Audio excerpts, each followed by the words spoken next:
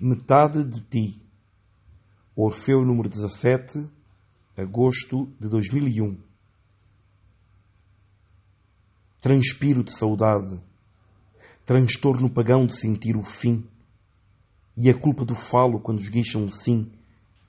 Esfregam-me aromas delicados, criados em ausências de corpo presente, defecados pela tua pele, nuance químico, proposta bardina.